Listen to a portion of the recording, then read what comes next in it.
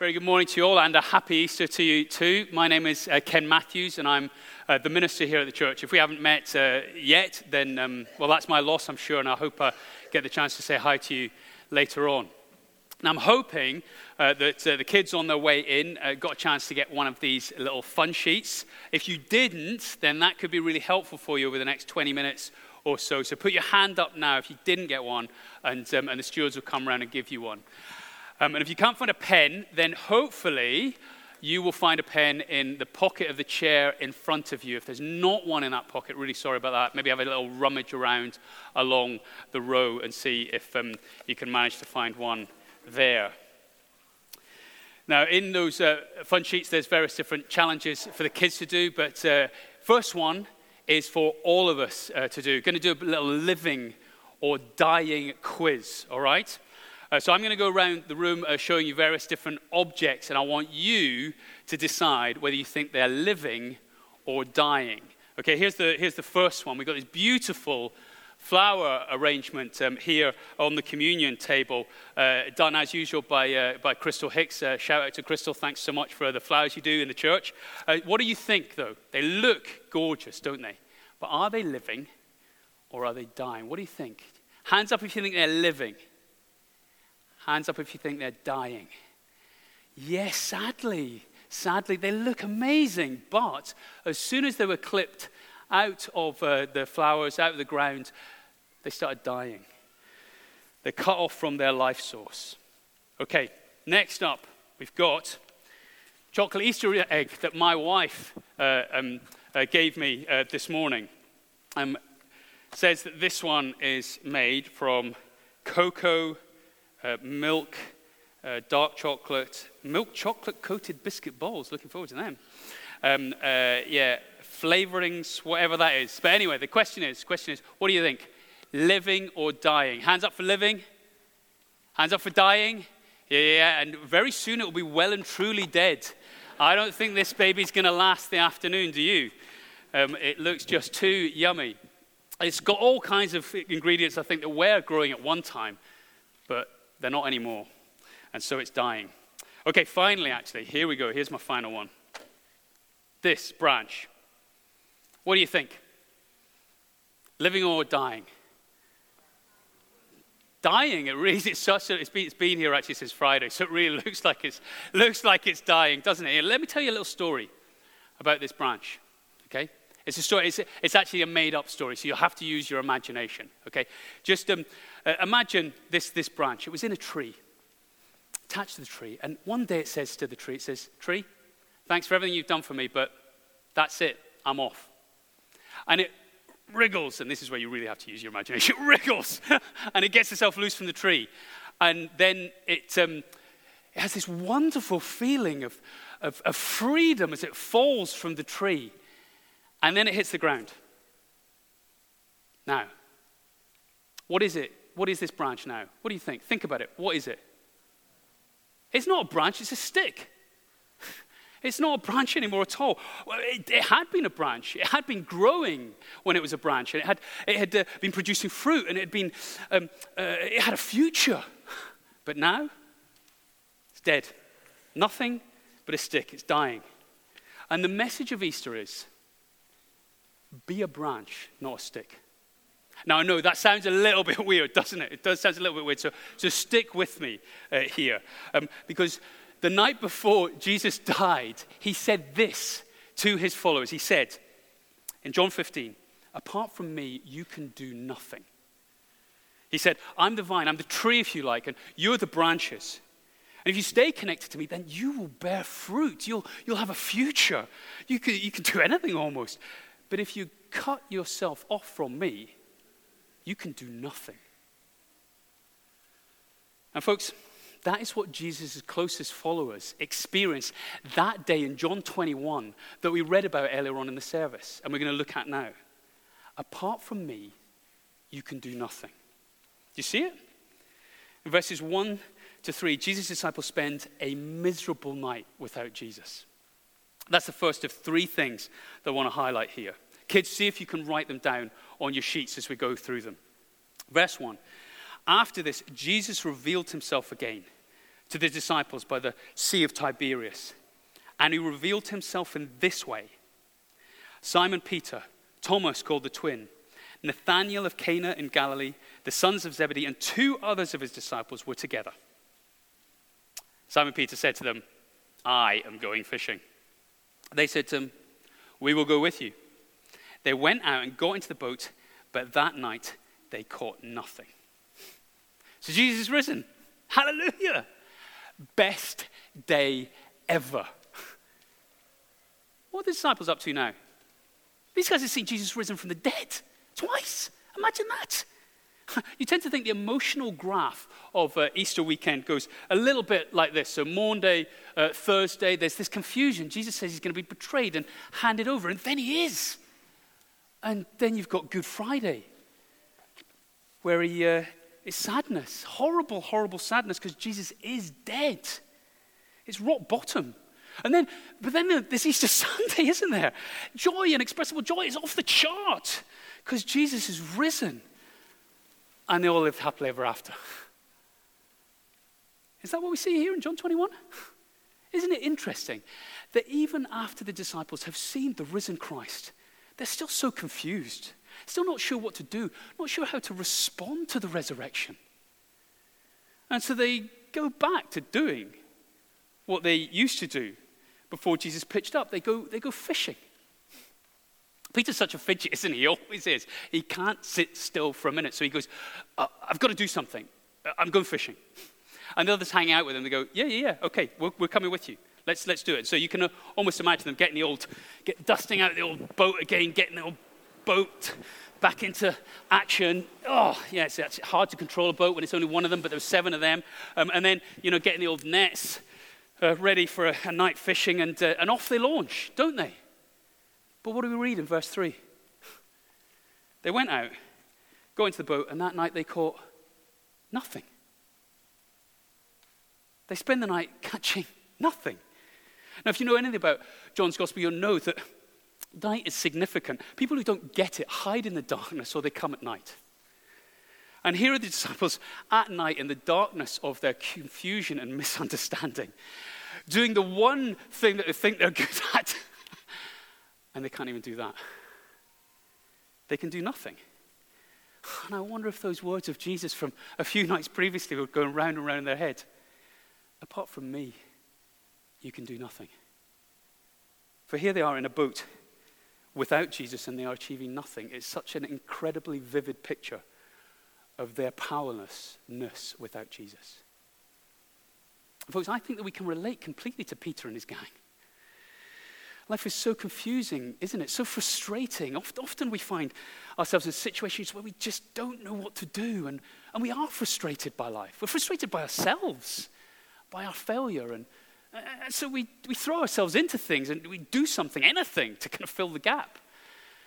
And life can be full at points. It can be joyous and happy and feels like we're achieving something, but ultimately in the grand scheme of things, without Jesus, we're in the dark at night. Life is like fishing and catching nothing. So easy to think that we can make life work on our own, isn't it? We think that if we're overloaded and busy, then God will understand if we never turn to him and ask him to guide us and make our lives what they were made to be. But Jesus says that whatever is done like that amounts to nothing in the end. That's where the story starts. Branches cut off from Jesus, sticks in a boat, powerless to catch anything. But look what happens next. Secondly, a miracle bursting with hope. Verse 4 says this. It says, just as day was breaking. Now stop. Don't skim over that. Do you feel it? All night long they'd be fishing and catching nothing and nothing and nothing. But just as day was breaking. There's hope even in that phrase, isn't there? The darkness of the night is about to give way to the light of a brand new day. And so we read, just as day was breaking, Jesus stood on the shore. Yet the disciples did not know that it was Jesus. Jesus said to them, children, do you have any fish? They answered him, no. He said to them, cast the net on the right side of the boat and you will find some. Now that's a powerful word, isn't it? Jesus speaks and suddenly the emptiness of the nets, they become full. It's not like he just catches one or two. They get lucky and they've got a little handful. No, the net is bursting with fish. It's massive, this miracle that Jesus does. The presence of the risen Jesus changes everything. The darkness of the night, the futility of the fishing, the catching of the nothing, but suddenly Jesus turns up just as day was breaking, and it transforms everything. And I think John actually, as he's writing here, John knew his Bible really well, so I think he's got in the back of his mind something from the Old Testament. 600 years earlier, in Ezekiel chapter 47, God speaks to his people at a time when they'd been cut off from him. They were a branch who had become a stick, if you like. They were in a place of darkness and death and exile. But God gives Ezekiel this vision, a day in the future, when the salt waters of the Dead Sea will suddenly become fresh and will teem with life. So much so that it says, fishermen will stand beside the sea and catch netfuls of fish. Rings a bell, doesn't it? As you get to John 21. God has promised a day when his dead, dark, dying people, their death will be turned to life. Emptiness will be turned to abundance. Their darkness will be turned to light. And on that day, the fishermen stood where? Ezekiel 47, verse 10. On the shore of the sea. Where is Jesus standing in John 21? Verse 4 again. Jesus stood on the shore. That vision that Ezekiel saw, it starts here as Jesus stands on the shore and brings in a vast abundance of fish. John is saying, in this man Jesus, this resurrected Jesus, here is the one who's going to bring about these death to life, empty to full, darkness to light promises of God. What a moment. What a moment. You ever had a long night? You just can't sleep. You're just tossing and turning there. And, it gets to the point where actually it's just been going on so long. It's almost like you think, just let the morning come. And then you see that little crack through the curtains, the light streaming through. And you can feel the warmth of the sun in the air. And though there's still bits of darkness around, you know it's coming. Light always wins. Every bit of darkness will be gone because the light is rising. Well, in the resurrection of Jesus, he is the sunrise. He is the light dawning in the dark world. We're still waiting, of course, for the full light of day. We still live in a world where there is lots of darkness around it. Isn't it? Maybe you feel that really intently this morning. But the sun has risen.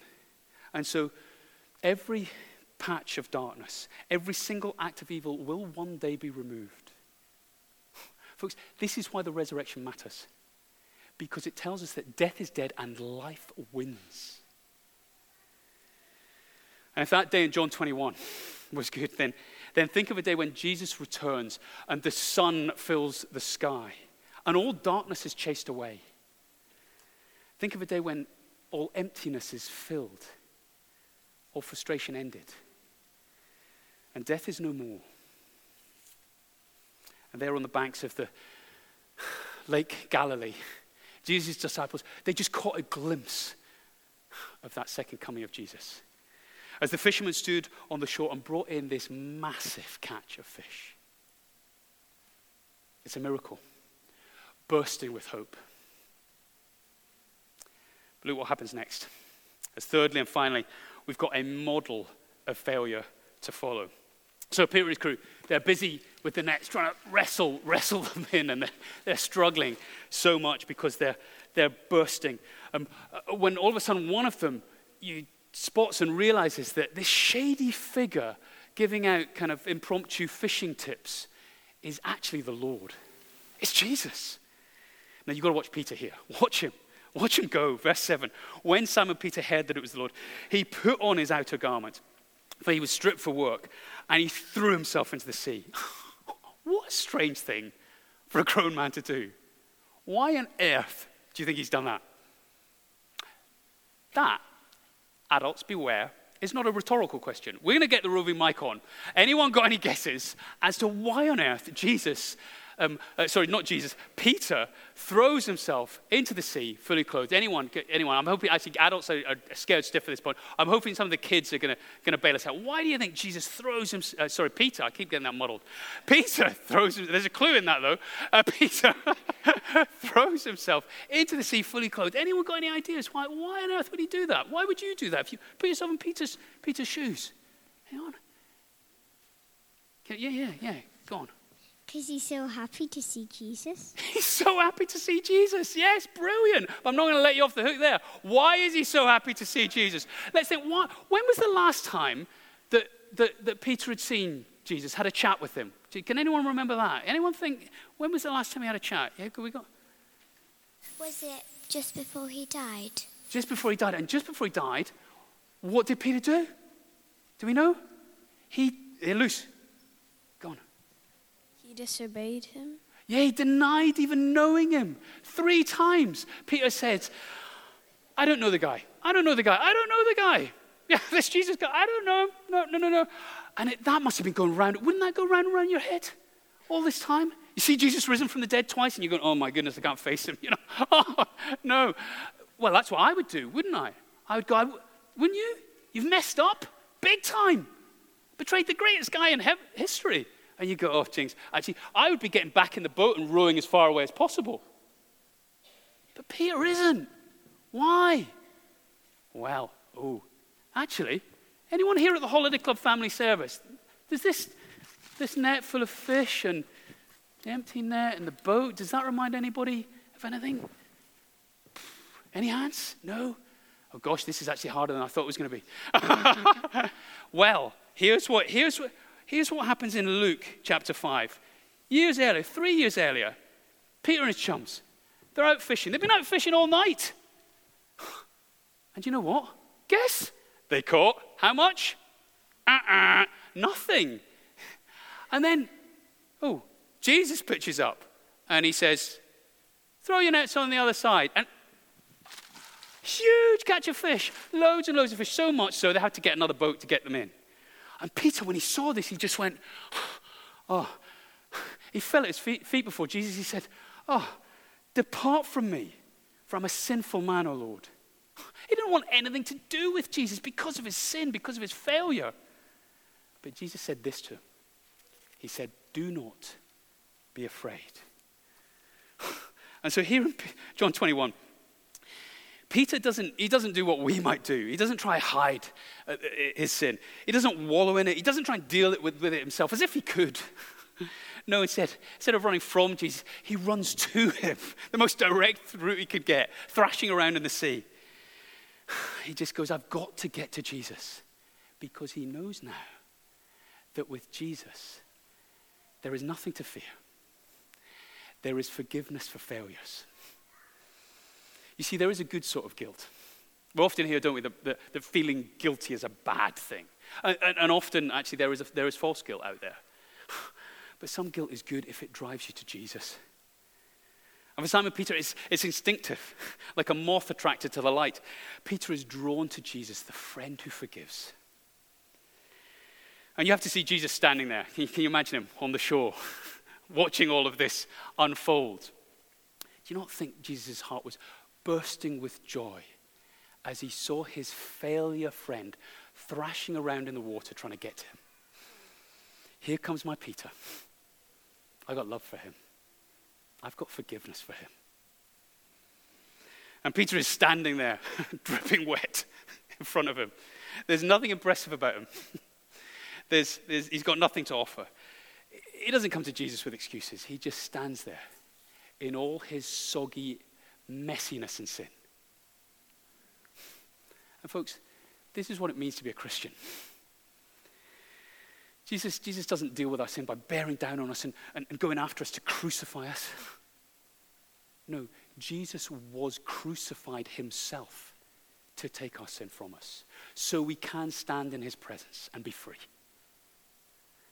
We can have hope for failures who have completely blown it, who simply come before him and stand there and admit their sin. I don't know if you've ever seen one of those heartwarming videos where soldiers are coming back from a tour of duty or folks in the Navy or wherever, and all the kind of crowds are gathered on the dock to welcome them home. They haven't seen them for so long. It's a really emotional kind of moment. You have to get your hankies out, actually. Don't watch it late at night when you're feeling kind of vulnerable.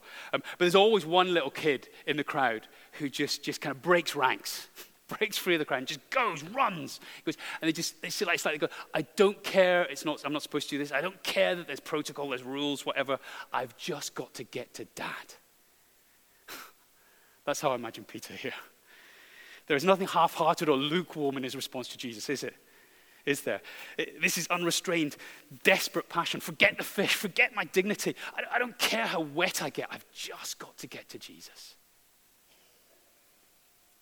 And as I finish, can I just say that the greatest sinners, the greatest failures are usually those who are most passionate about following Jesus. And so if we find our love for Jesus cool and lukewarm this Easter, then perhaps we've lost sight of just how much we need him. Perhaps we've lost sight of our own failure, the depth of it, the way we've lived our lives for ourselves. And perhaps this Easter, Jesus is saying, will you pursue me like you once did? Will you chase me like Peter?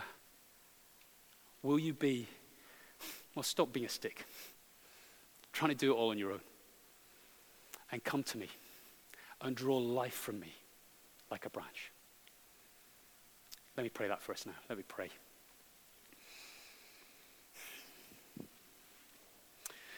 Oh, Heavenly Father, we thank you so much that Jesus has risen from the dead.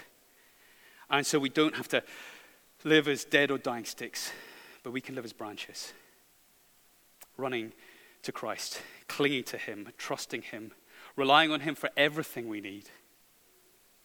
And Father, we pray that even this morning, we might see our own failure, so we might run to him more quickly and readily, know his loving welcome, and feed on him and be strengthened by him for all that lies ahead. We pray this in his name. Amen.